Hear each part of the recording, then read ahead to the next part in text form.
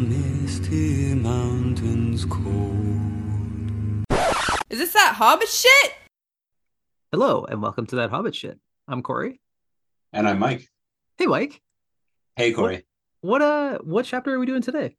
We're doing chapter 7, titled Gandalf is once again asking for your financial support. Canvassing door to door. Also not doing anything himself. We'll get to that later. You may not remember, but when we last visited our heroes, they were just heading out from Edoras. Yes. The last ride of the Rohirrim, I think they called it. Something like that. There was a lot of boistering. They're grim men. They're grim men. They are grim men. It's not mentioned once, but they are. Okay, so I gotta get into the summary because it is 2 and a bit pages. So here we go. Okay.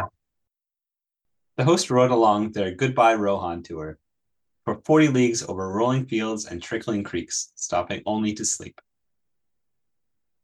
Gandalf filled his hours with mundane questions and demoralizing stories for everyone. On the second day of their trip, just as the weather started to turn to shit, they came across a lone rider in a cracked helm. He filled them in on the shit that awaited them. Lots of orcs and wild men from the hills, too. Theoden recruited the man, and they all rode on. Well, most of them. Gandalf remembered he left the stove on back in Edoras. He gave Theoden some half-cooked plan and sped off on Shadowfax. His cowardice was not missed by the soldiers, but they still rode on towards Helm's Deep. As explained in the book, Corey, Helm's Deep sits in a valley between the mountains. There is a dike, a wall, a ramp, and a big friggin' tower. Okay. The whole works cuts off the rest of the valley, creating a sort of safe space they call the Deep. It's a bunch of caves.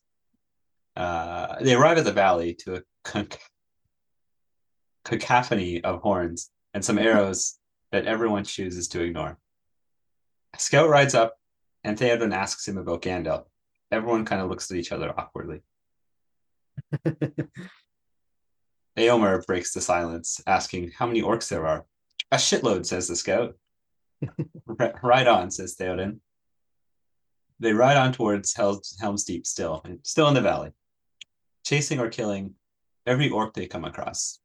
But they kept riding, Corey, because behind them they could hear that shitload of orcs, and those orcs brought fire.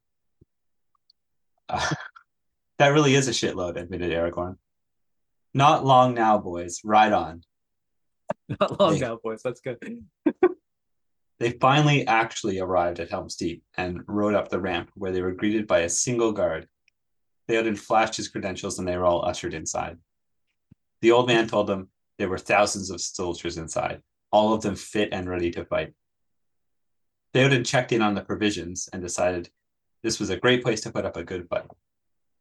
The king and his men all went inside of the tower called the Hornburg, and the rest of the soldiers were left to man the tower and the wall. The precious horses were all stored safely inside the caves, or the Deep as it was called, left to guard the food. Gimli stamped around the top of the wall while Legolas fingered his bow. They both bragged a bit about their people before sneaking in a little nap. I might have forgotten to mention, my people are really good. At midnight, a thunderstorm rolled in, and because of course it did. A flash of lightning lit the whole valley, and they saw it was filled with orcsises. The whole valley? The whole valley was filled with orcsises. They were pouring in. The whole valley. There was a volley of arrows, and the battle began.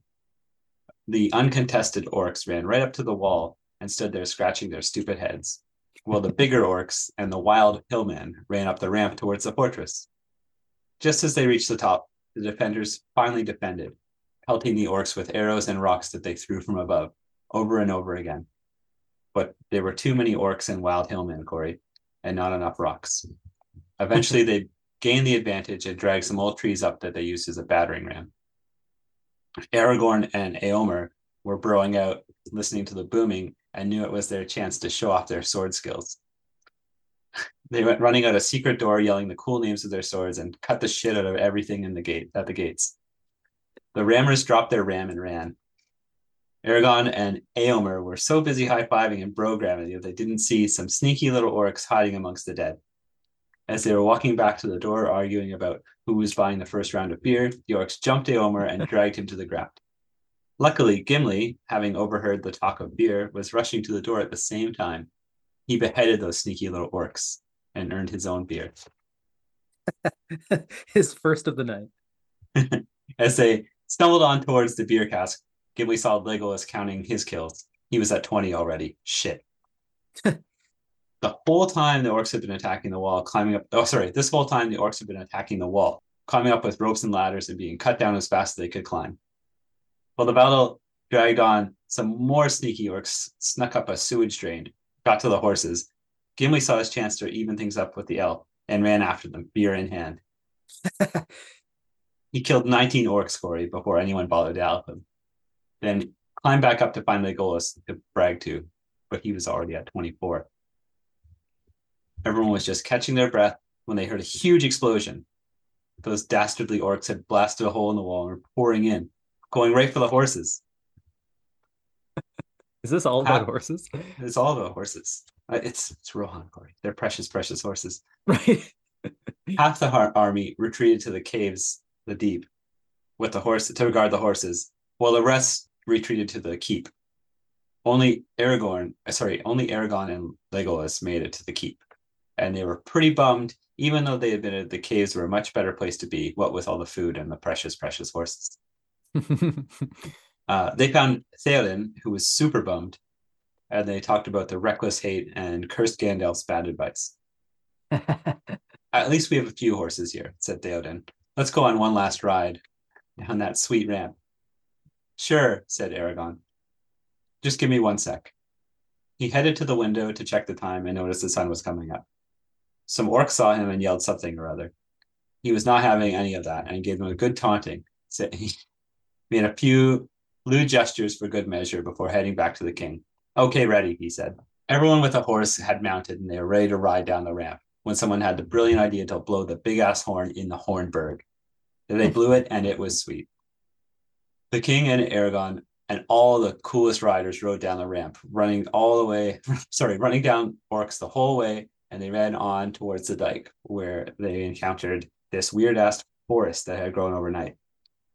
The orcs were already pretty freaked out by the crazy king and the really cool horsemen, and the brand new forest that seemed to have come out of nowhere when they heard a commotion behind them. It was Gandalf, Corey.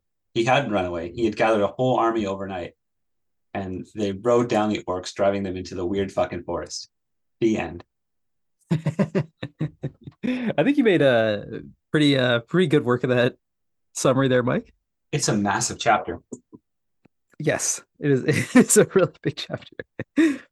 I got notes, but I think I need a beer because I've earned it. Just like Gimli, you've earned it. And if Gimli's allowed to have one, then so are we. Why not? It's only noon. Oh yeah. Oh yeah, I was gonna commend you for volunteering to have a beer at noon today so we can record early. Not a problem. But the only food for the brave and true comes from the Green Dragon. Okay, well, on that note, welcome to the Green Dragon Inn, where we discuss the beers that we've selected for today's episode. Mike, what do you got? Corey, I'm drinking a beer called All Night Stout, a black light stout from Nickel Brock Brewing Company. Oh, that's an Ontario guy, isn't it? I don't know. Fair enough. I'm pouring it. I can't read the can. Yeah, okay.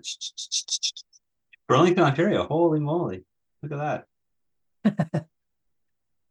I can hear the regret in your voice. I'm not upset at all. I'm just waiting for it to settle so I can have a sip.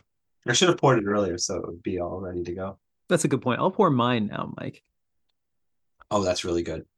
Ooh. It is it's really good. Can Uh, I ask you a question? Does it phosphoresce under black light? I wish it did, and the can looks like it should. It's got a cool moth hanging around a moon. Oh, Um, you know what? I think I've seen that actually. oh, it's pretty good. It's dark, and it's a really good stout flavor, but it's not really sweet. Okay. And it's got almost like a metallic aftertaste, but in a good way. Hmm. Okay, sweet. I like it. It was packaged on April 23rd. Oh my, that was a while ago. Yeah, It is December 3rd for anyone wondering. that's a pretty good start. I haven't really been imbibing much lately. Oh yeah. Um, so this is a nice little tasty treat. Actually, yeah, I think these days that Hobbit shit is most of the time that I tend to drink beer. But I It's did just pick up a definitely. whiskey. Oh yeah, yeah. I've been thinking about Scotch. That's as far as I've got thinking about it. I was being this is off topic, but I was being tempted by my coworkers on Friday because one of them was talking about beer in the morning, and I was like, "Oh yeah, it's stout season." And then later in the afternoon, another coworker was like, "Corey, you've been drinking spiced drinks lately?" And I was like, "Oh yeah, it's whiskey season." I there was a year where I got really into Sort Liège. Have you ever had it? Oh, you told me about that, yeah. I don't know if I'll ever have it again, but it's really good. It's it's like a 50-50 blend of maple syrup and whiskey. Yeah, I bet that's fantastic.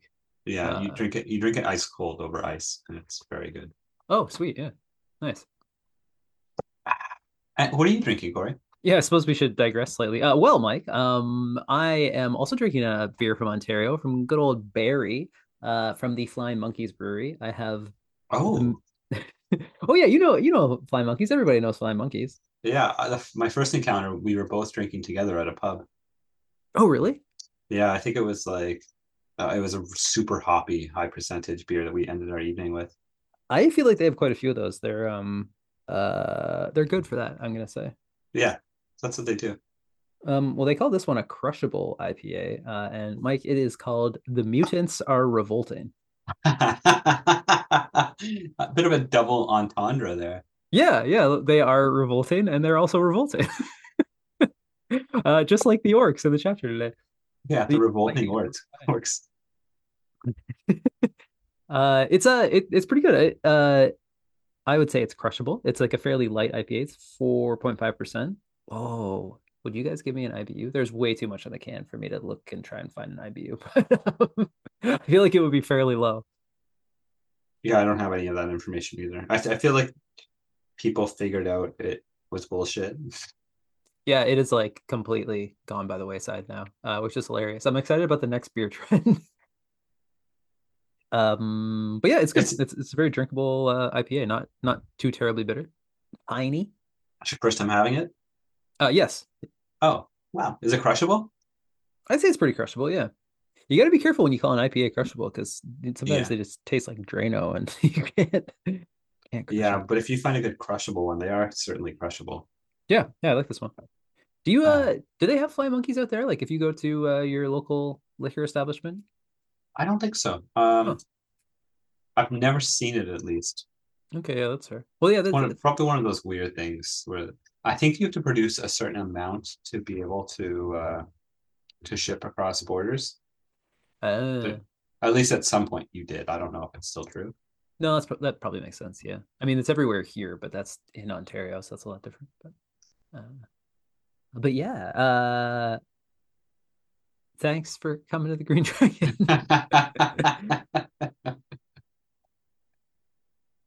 Yeah, let's settle up our tab and move on to notes, shall we? Notes, Corey. Notes. Yes.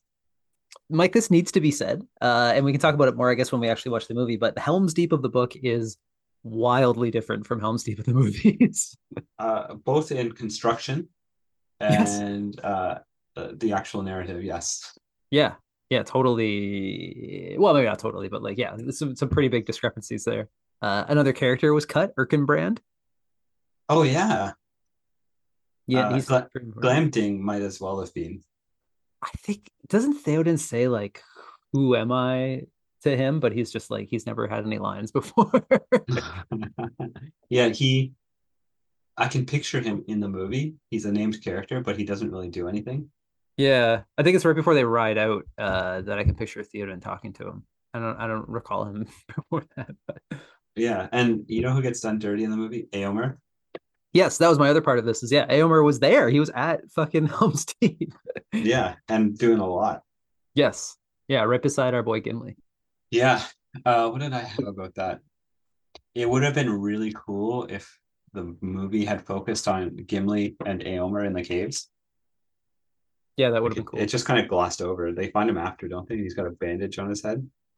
Yeah, because I think they get caught. Yeah, they get caught somewhere that Aragorn and Legolas aren't, and they're kind of afraid that they're both dead. Yeah. But no, they were just hewing orcs. Yeah. I believe in the movie, Gimli has his axe embedded in an orc's central nervous system. Since you brought it up, that's always something that that bothered me slightly, only slightly. I'm not going to say I actually complained about it, but I'm like, I'm sorry. He knows about central nervous systems in Middle Earth. Yeah, he does. He also, well, Legolas knows about surfing a shield down a stairwell. Oh yeah, that's true. Even though it took place in the future, I just realized that that scene was precedent for the bomber barrel scene in the Hobbit movies. Oh God, don't even. Sorry, We're sorry. gonna, we're gonna watch this movie soon, I think. Yeah, I think real soon. Cool. I don't know where our cutoff point is. We'll talk about it off air. Yeah, okay. What's Uh, your next note, Mike? my next note is how fucking confusing this chapter is. This was the first time I ever understood it, and it's because I had to write a summary. And I looked up actual. Well, I sent you one, like Tolkien's actual sketch of Helm's Deep, because I didn't understand what the fuck it was. Yes, I also have I had also found that sketch when I was doing my notes, and I have it here up on my computer. We should post this actually. We'll post this on our socials so that people can see it. Yeah, sorry, go on. Well, like my only point of reference, maybe it's just like the way my brain works. I couldn't picture the way it was built, Yeah, and I 100%. and I didn't picture it being like far down the what do you even call it? Like I was calling it a valley because it essentially is, but I don't think it's a valley if it's between mountains. I think he calls it the arms of the mountain. Like yeah. they traveled half a day from the field to the actual Helm's Deep. Yeah, I suppose that's another part of it too. Is that Rohan is this big wide flat area, and so they essentially traveled like to the very, very, very edge of Rohan. Because Yeah, I can't imagine it continuing beyond that. no, and they were kind of like hemmed in where they were. It seemed like between them and Helm's Deep, there was no way to go around the orcs, so they had to go through like the roving bands. Yeah, yeah, yeah. It's an interesting thing. It kind of brings up maybe one logistical problem is like it's a really good keep because of that very specific landscape. However, at the same time, it's like the orcs didn't really need to attack it. Yeah, Like if they never attacked it, then the army wouldn't have been stopped. yeah, and that was a. I was just reading when I was trying to figure out what the heck happened. I read some people's criticism of Saruman and how he's just shitty at war tactics. Yeah, I guess it does all come down to him. Like it was like he was like attack that, keep, kill them, and then come back. Yeah, and they're all like, laying. It should be pretty common knowledge that laying siege to some sort of a keep like that is going to take a long time. Yes. Yeah. Yeah, hubris, I guess would be the Yeah, would be I guess Saruman's fault. he did think he had worn the king down to nothing. Yeah, and he So, thought he had an unstoppable army. yeah, of essentially 2-year-olds. Yes, yes, essentially. Oh, I think I said in a previous episode the oldest that the Urukai could have possibly been, but I'm not gonna look that up now. But Well, they're not old. no, no, they're not there. Yeah. The Hillman though, the Hillmen, sorry, the Hillmen were there. Mike, are you talking about the Dunlendings? Yeah. Sorry, I'm gonna come back to that in the Man House. Okay. I was just trying to drop a little hint there. What else? Well, I had let me just see. Oh yeah, well, okay. I had a note on the same thing, and I was just like, all I had really written down was like, yeah, I really could not draw you a map just by reading this, No, it and was like you so get the gist of confusing. it. Yeah, it's very confusing when you try to think about it. You're like, so wait, that's here, but that's there, and like, but I also don't have knowledge of medieval keep building, so maybe Yeah, there could have been terminology that was obvious. yeah. And I assumed like the dike would run all the way around and maybe under the ramp, but no, that's not how it worked. I think it ran around the wall and then parallel to the road leading up. Yeah. I think. I think it does go under the ramp though in the drawing. Yes, I'm so confused. Still so confused. And Well, it also was a confusing chapter because near the beginning it breaks off to explain Helm's Deep, but the army is still like a day's ride away. yes, yes.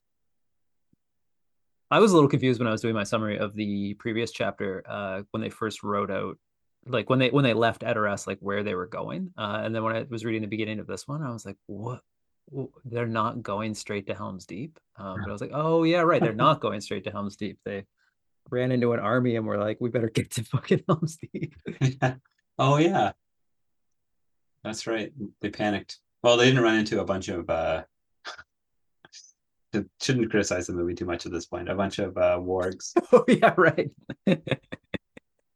Uh, yeah. That's such yeah. I'll leave it for the movie. Uh, what do I else? They really left shit to the last minute. That's my next note. Um, Like the last possible minute. like Theoden's company left shit to the last possible minute. Yeah, their escape. Yeah, yeah, definitely. Um, well, I think the best way to answer this is also sort of one of my notes because this is the first time that like all out war actually sort of takes place. Yeah, Like all the characters are hinting about it and worried about it all through the book so far, but this is the first time you're like, oh, things are actually really happening. yeah. And Bad, yeah, bad if things. yeah, and like yeah, I guess that gets down to Gandalf's haste in the last couple chapters. Of, maybe he knew, maybe he had a pretty solid inkling that like if I don't get Theoden outside in the next 3 hours, they're all gonna die. And that's why he took off when they encountered that guy. Yeah, yeah, exactly. Yeah, literally faster than anyone could follow. Um, and my last note, Corey. Oh wait, no, I've got another one. And they also didn't really plan much at all. It was, you know how they left everything to the last minute, and then they ended up showing up and being like, do you guys have supplies?" Well, they're so grim that they like yeah. As when they left Edoras, they're like, well, we're probably all gonna die. Um, and then they were like, oh, there's a big army there. Well, I guess if we stay, we're all gonna die. So maybe we should not. Yeah, Luckily, Helm's Deep was full of supplies and yes, horses. very luckily, and that was thanks to Erkenbrand, Yeah, who got done dirty in the movie. he wasn't even mentioned, and the only thing that was mentioned was the Westfold falling, not how important it was. Yep. Yeah. Where was Gondor? Uh, is that where the king's son fell as well? I think That he was might the have fallen at the fords of Isen because I think that's where the army was initially headed. Because right. I think most of the fighting had taken place there, um, like in the last year or a couple of years or whatever. I think that's where he met his end, if It's you will. bitter. What a cool book. Yeah, it's pretty good, isn't it? Yeah. Where am I at with notes here? That one, that one. Ooh, this is one of my favorite things. I like coming back to my theory about magic. I really like that the fire of Isengard, which is what blows up the walls, is like actually pretty ambiguous. Yeah.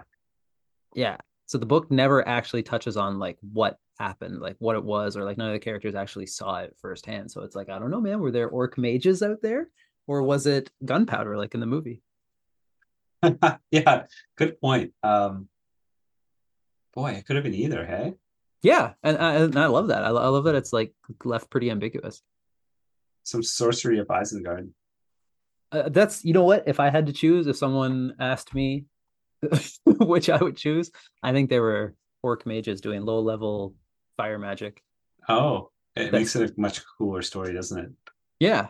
But Saruman had turned his mind to what, metal and Oh, metal machines. and wheels. Yeah, yeah, you're right. That's a good point. Point taken. My last note, and I feel like you might have this as well. Okay, Uh, okay. how much of this went according to Gandalf's plan?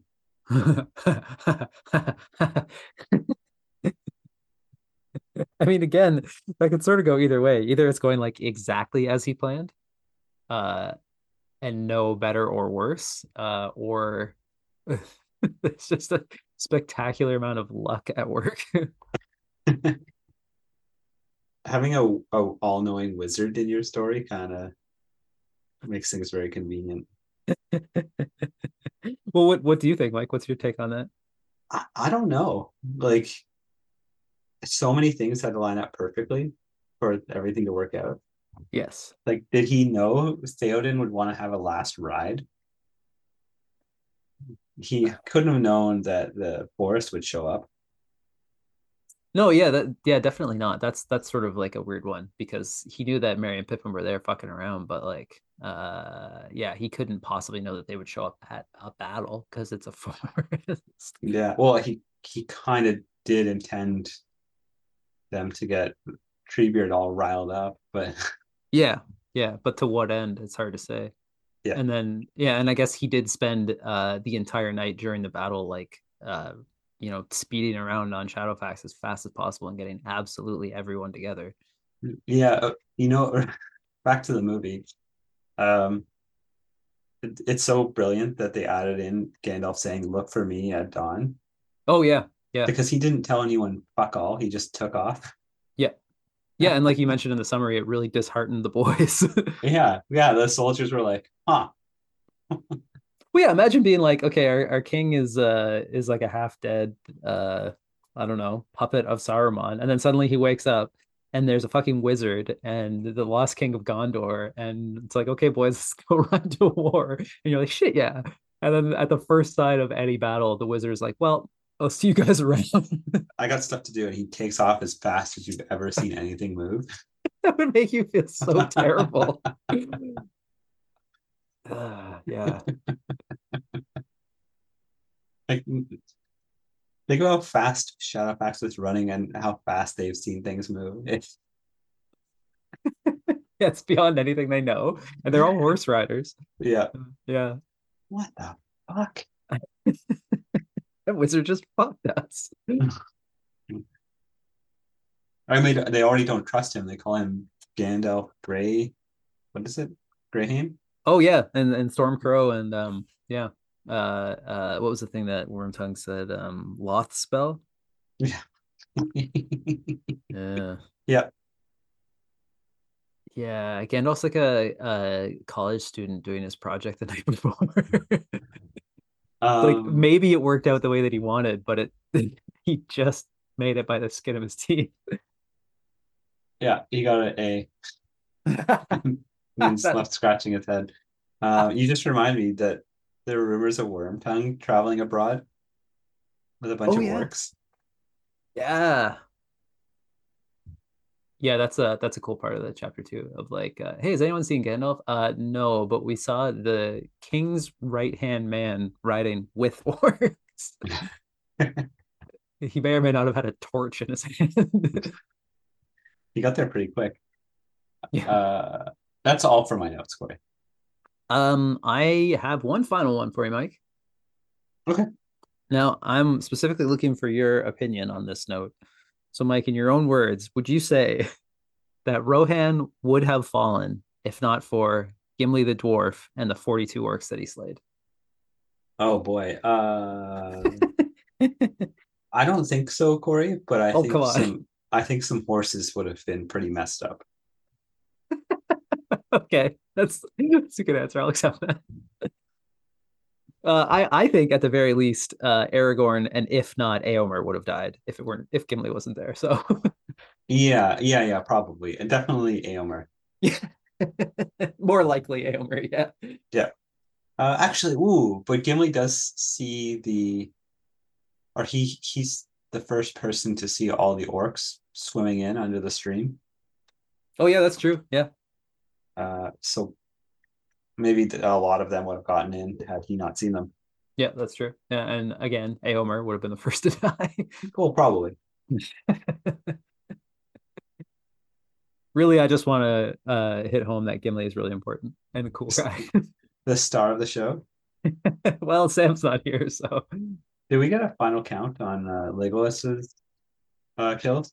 yes, the according to the book, 41 for Legolas, 42 for Gimli. And then according to the movie, for whatever reason, 43 for Gimli, 42 for Legolas. Weird. Yeah, I was looking this up. And then they do another count in Return of the King. I can't remember if they do in the book or not. Oh shit, do they? Oh, I forget. Oh yeah. Remember, he takes down that whole elephant with the most ridiculous scene in the whole trilogy. Oh yeah. Then he's like, that only counts as one. Yeah. Yeah, right. Well, I guess that's it for notes. Anyway, yep. What's next, Corey? Where are we going to the Madam House? Oh, sure, if you'd like, if you're ready. Is that what we're doing next? Yeah, let's do it.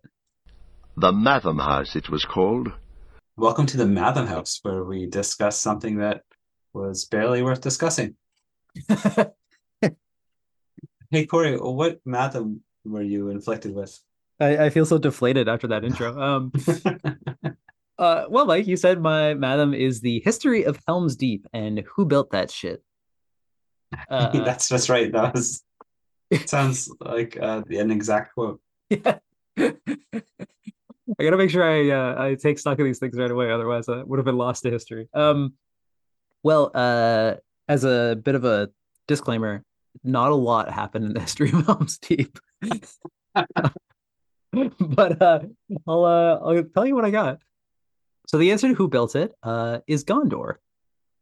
And we still don't know where Gondor was when the Westfold fell, but this Matham will actually pick up a few places from your Matham in the last episode, Mike. About Eorl the Young. So Helm's Deep was made in the Second Age during the height of Gondor's glory. But the land was generally empty at that point, as I understand it, until Eorl the Young came along. Please see last Matham. And so nothing happened. And we come to the Third Age. And the keep actually wasn't referred to as Helm's Deep until after the death of one Helm Hammerhand, the ninth king of the Mark. Yes. Yeah, you're on the edge of your seat now, aren't you? So Helm got his name, by the way, by punching a guy named Freka so hard that he died. I did not know that. Hammerhand, it makes sense. Yep. Yeah, you just laid him out. Freka wanted his son to marry Helm's daughter, but Helm called him fat, and Freka called Helm old, and then there you have it. One hit, and he's up. But unfortunately, this guy Freka was a bad guy, and Freka's son Wolf, that's WULF, was also a bad guy, and he had a bunch of bad guy allies. They were Dunlendings, Mike. Oh no. Yeah, that's right. And the Dunlendings were pretty chapped against Numenor for quite a few centuries, and then subsequently they were chapped against Gondor, particularly since 2510 when the land was given to Eorl the Young. Yes. Yes, of course. So after Freka's death, Wolf allied with the Corsairs of Umbar. Umbar being a land to the south of Gondor on the way to Harad. And there's whispers of Harad being bad guys under the sway of Sauron. Yeah, I'm gonna stop there. We don't need to go into that. It's funny when you look these things up and you're just like, this is like not just one can of worms. It's like 10 cans of worms. Yeah, the whole shelf fell over on you. Yeah, exactly. Yeah. I was like, what is Umbar? What's a Dunlending? But anyway, I digress. Where are the blue wizards? I was thinking about that because they weren't mentioned. But they were over there somewhere. But so anyway, Rohan had long trouble with the Dunlendings. And the Dunlendings and the Corsairs of Umbar, their combined forces, overpowered Rohan, and they took Edoras, forcing Helm to take shelter in the keep. And the keep was under siege during the long winter of 2758, 2759 of the Third Age. Now, Mike, the long winter is not to be confused with the fell winter of 2911, when the Brandywine froze and white wolves feasted upon the flesh of many a fat, stupid hobbit. Those were different? Those were different winters. I was very excited for a moment until I did a little bit of fact checking. So this actually took place before the fell winter. This is the long winter. One of the cans of worms. During this siege, Helm's two sons, Haleth and Hama, were both killed in various battles. Helm, because of this, grew all thin and spooky looking out of grief, but he would blow his horn and sneak out or fight his way out. I'm not 100% clear on that. And he would just murder Dunlendings in the night, barehanded. He'd blow his horn, he'd sneak out of the keep, and he would murder people during snowstorms. And one of these nights, when he was doing murder, he died, and his body was found standing upright, apparently dead from freezing to death during one of these murder walks. just fucking terrifying. And they say that his horn can still sometimes be heard on cold, windy nights when the crescent moon is, yeah. So, but this spooky ghost story is actually why it's called Helm's Deep. Oh, so it's haunted. Yeah, actually, I think it is supposed to be haunted. And I guess especially when the horn blows, and I guess the horn blowing would have been pretty scary. I don't know. Anyway, after Helm's death, his nephew Freylaf, his sister son, if you will, he became the next king. And in that spring, after the long winter, he retook Edoras, and with the help of Gondor, he drove the Dunlendings and those Umbar guys from Rohan and from Isengard, because the Dunlendings had sort of taken over Isengard during this time. And Gondor was also like fighting with the Corsairs of Umbar separately, and so it sort of worked out that they worked together. And then it was actually at the suggestion of this Freylaf to the steward of Gondor that old Saruman should live in Orthanc and keep it secret and safe. Wow, this really goes all the way around, doesn't it? It does, yeah. It comes back to some bad ideas. And then, yeah, that's actually pretty much entirely it for the history of Helm's Deep until the day that Gimli showed up. Wow. That's all I got here. Well, yeah, there's like there seemed to be nothing else other than the event of its naming. No, I would have thought there was more. I'm sorry, Corey. No, that's okay. So dear listeners, we were planning to record this episode like several weeks at a time, but we were sort of taking turns not being able to record.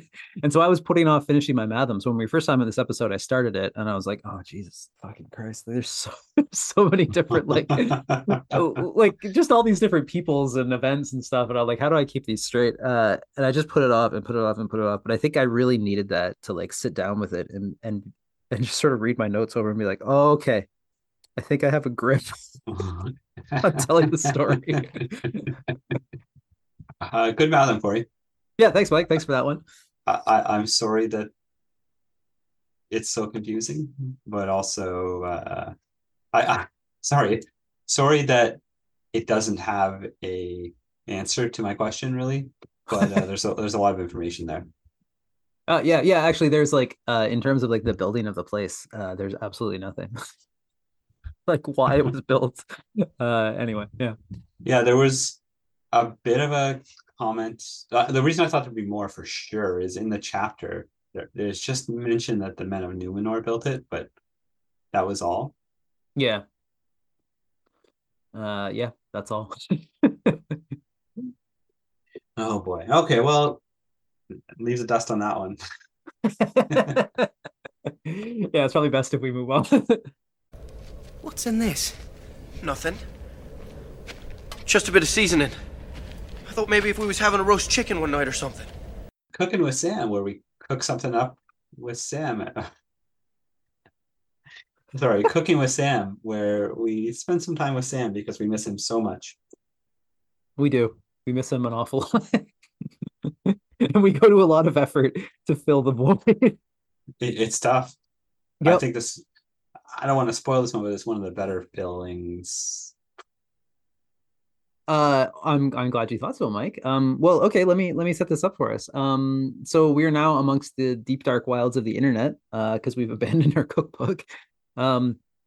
And I've previously come across this blog that this one is from. It's called Feast of Starlight. I'm pretty sure at some point I was trying to find an orc draft, but I think this was like long before we started doing Cooking with Sam. So this might have been just a personal assignment.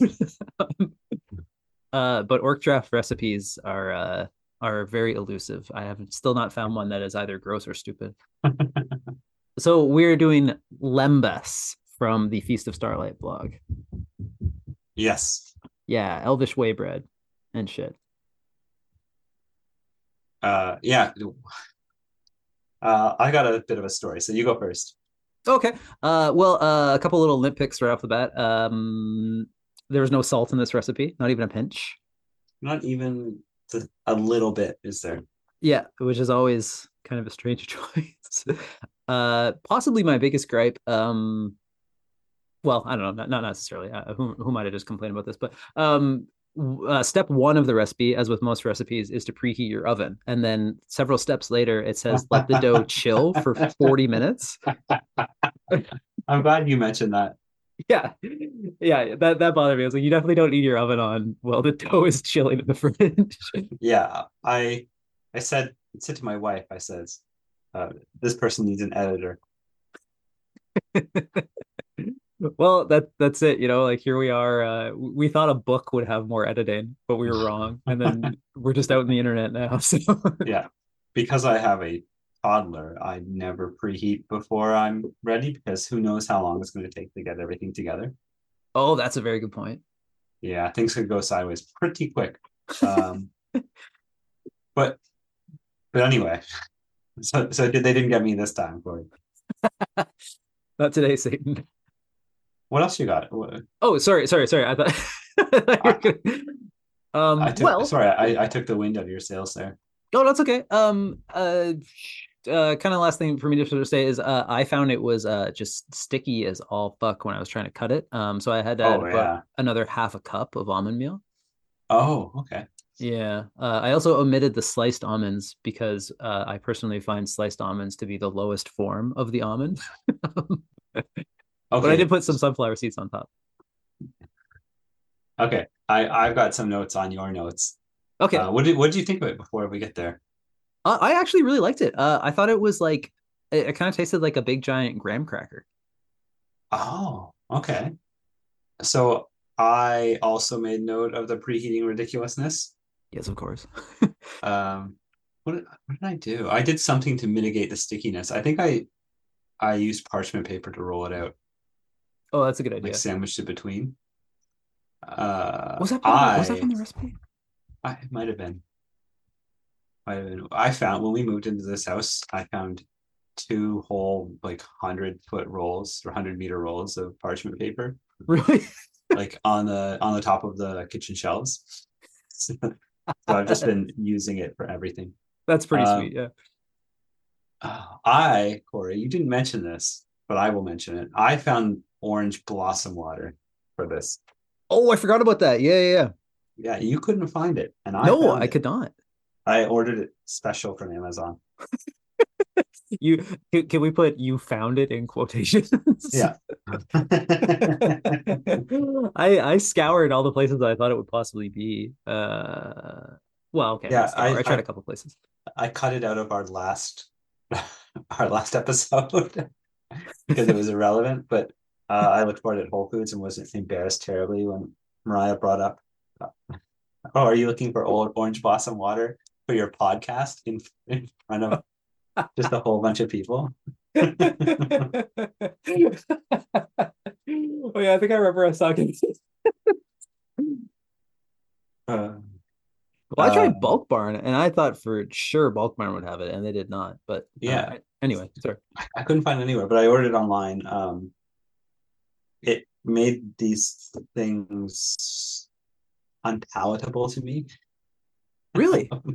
I really liked them, but the orange blossom water, the aftertaste is just like bitter and kind of medicinal, almost. Not, it's not medicinal, but there's something about it that just doesn't sit right with me. Oh, that's interesting. Okay. Yeah. Yeah, so like I was ready to gloat about having orange blossom water, but I really kind of fucked myself with it. Because otherwise, like the initial taste, I really like these, and they're actually really handy with a toddler because it he thinks it's a treat. It's pretty healthy. It's like almonds and butter. Yeah, It's yeah, totally. and I think there's orange in there too, or lemon. Yep. Yeah, and like they're pretty good. I put sliced almonds, and I wish I didn't because you're right about them. I also hate the way they just cut the shit out of the inside of your mouth sometimes.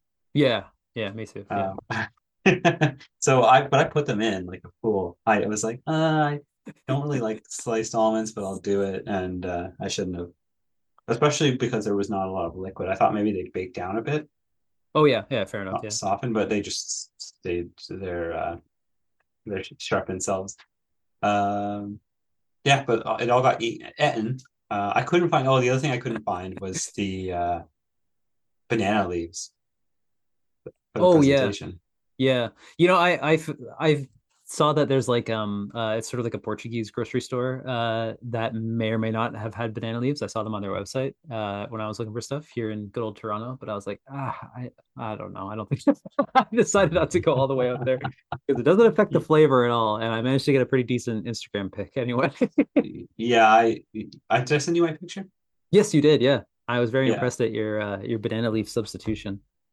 Uh, Sacrificed a bit of a houseplant, and yeah. It's just revenge for being outed as a podcaster in Whole Foods. Right. Even if I didn't intend it, that's probably what it was. Yeah. But good recipe. This is one of the better ones. Yeah. I'd omit the slivered almond shards and the orange blossom water.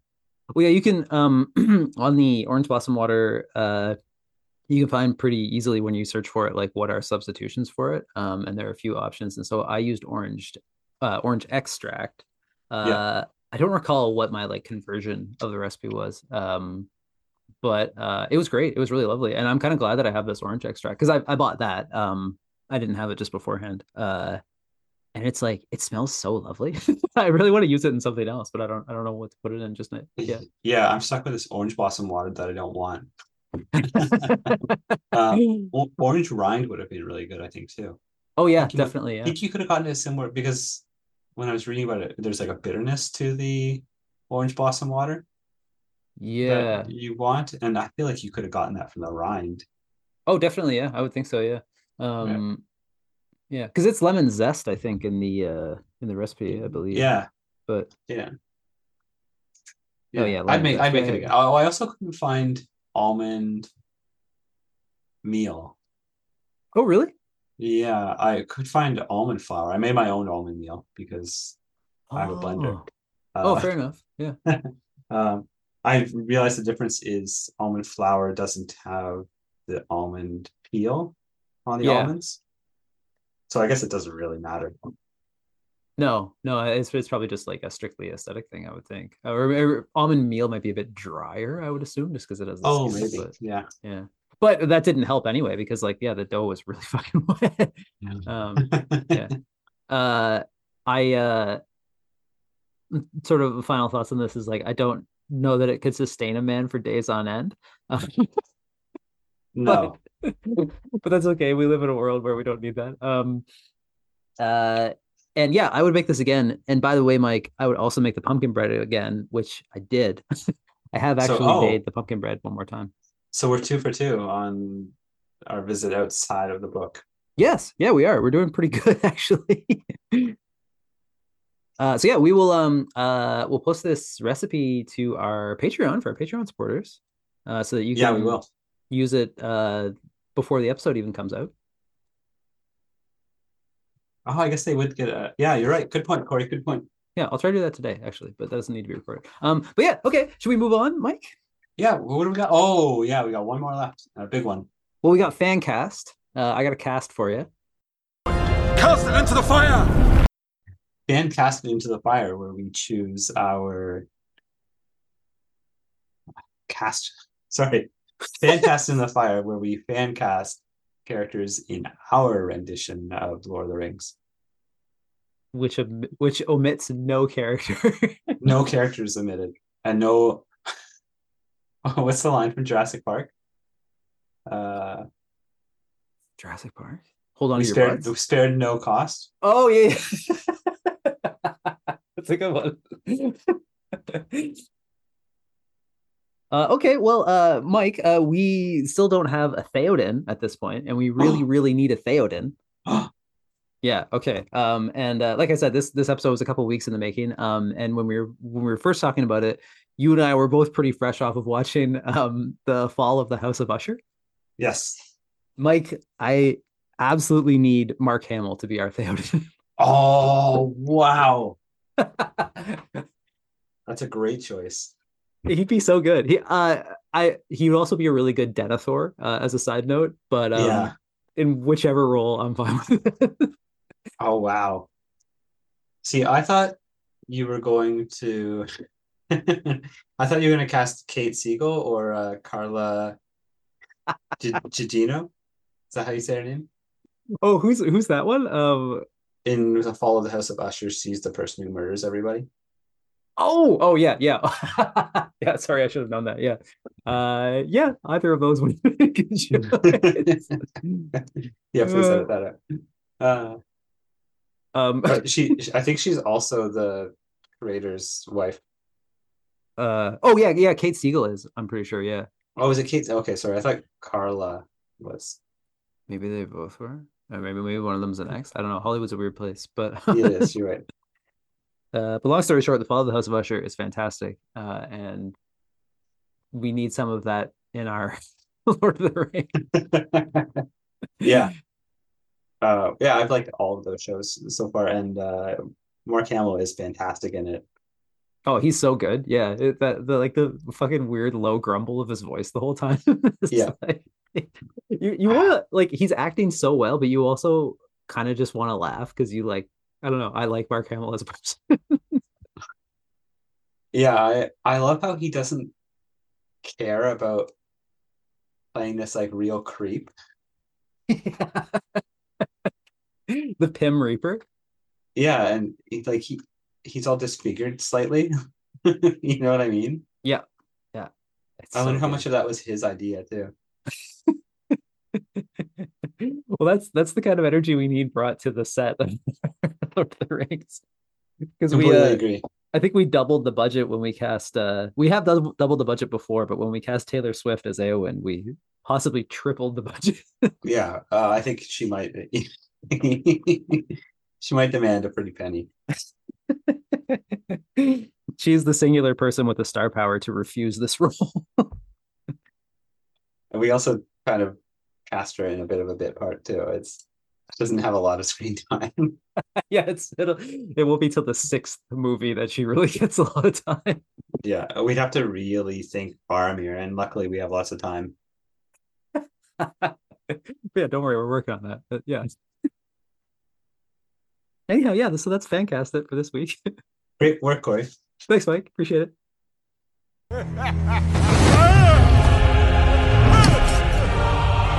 I will draw you, Saruman, as poison is drawn from a wound.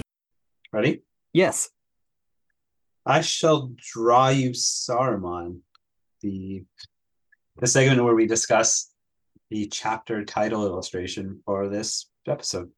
Well, Mike, I've just sent it to you. It was my burden to illustrate Helm's Deep. I was both excited and fearful. I hope you drew every brick. Oh, you did. Actually, I specifically did not. Okay, so I don't know what your reference here is, but it looks very familiar. Well, it was kind of one of those things where like I sort of started with like a vague idea, and then it just sort of changed from there. Like I was kind of thinking like black and white like comic book, like kind of along the lines of something like Hellboy. Um, Oh, okay, yeah. very sort of like heavy shadows and stuff.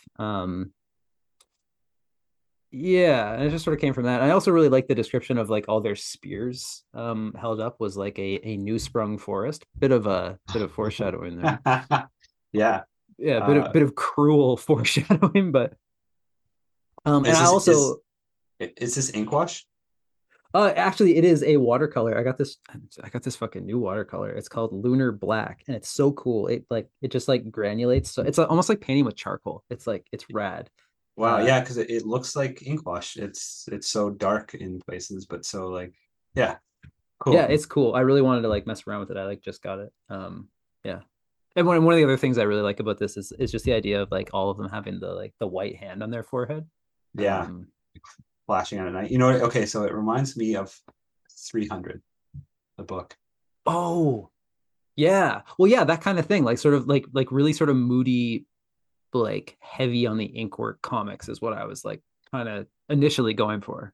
Yeah, yeah, Yeah. sweet, Yeah. And like cool. and just sort of like grim sort of like war type thing, which 300 certainly fits into. Yeah, I quite like this. Yeah, thanks. I'm pretty pleased with it. So in those times where I was trying to go for like uh shooting for simplicity, um Yeah, like but without I wouldn't call it simple, but yeah, I know what you yeah, well instead of drawing every brick, I guess. mean.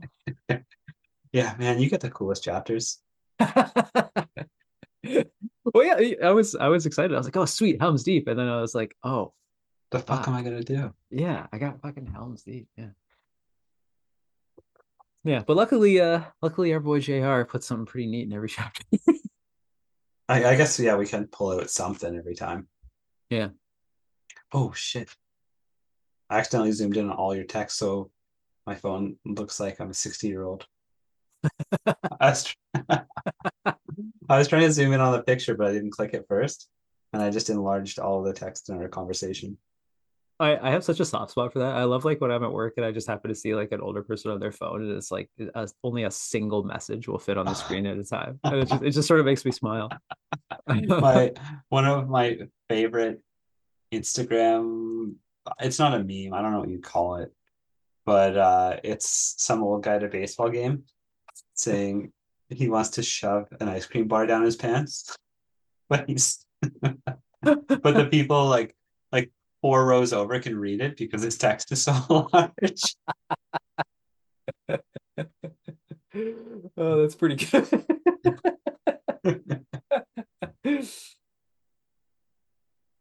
Great work, Corey.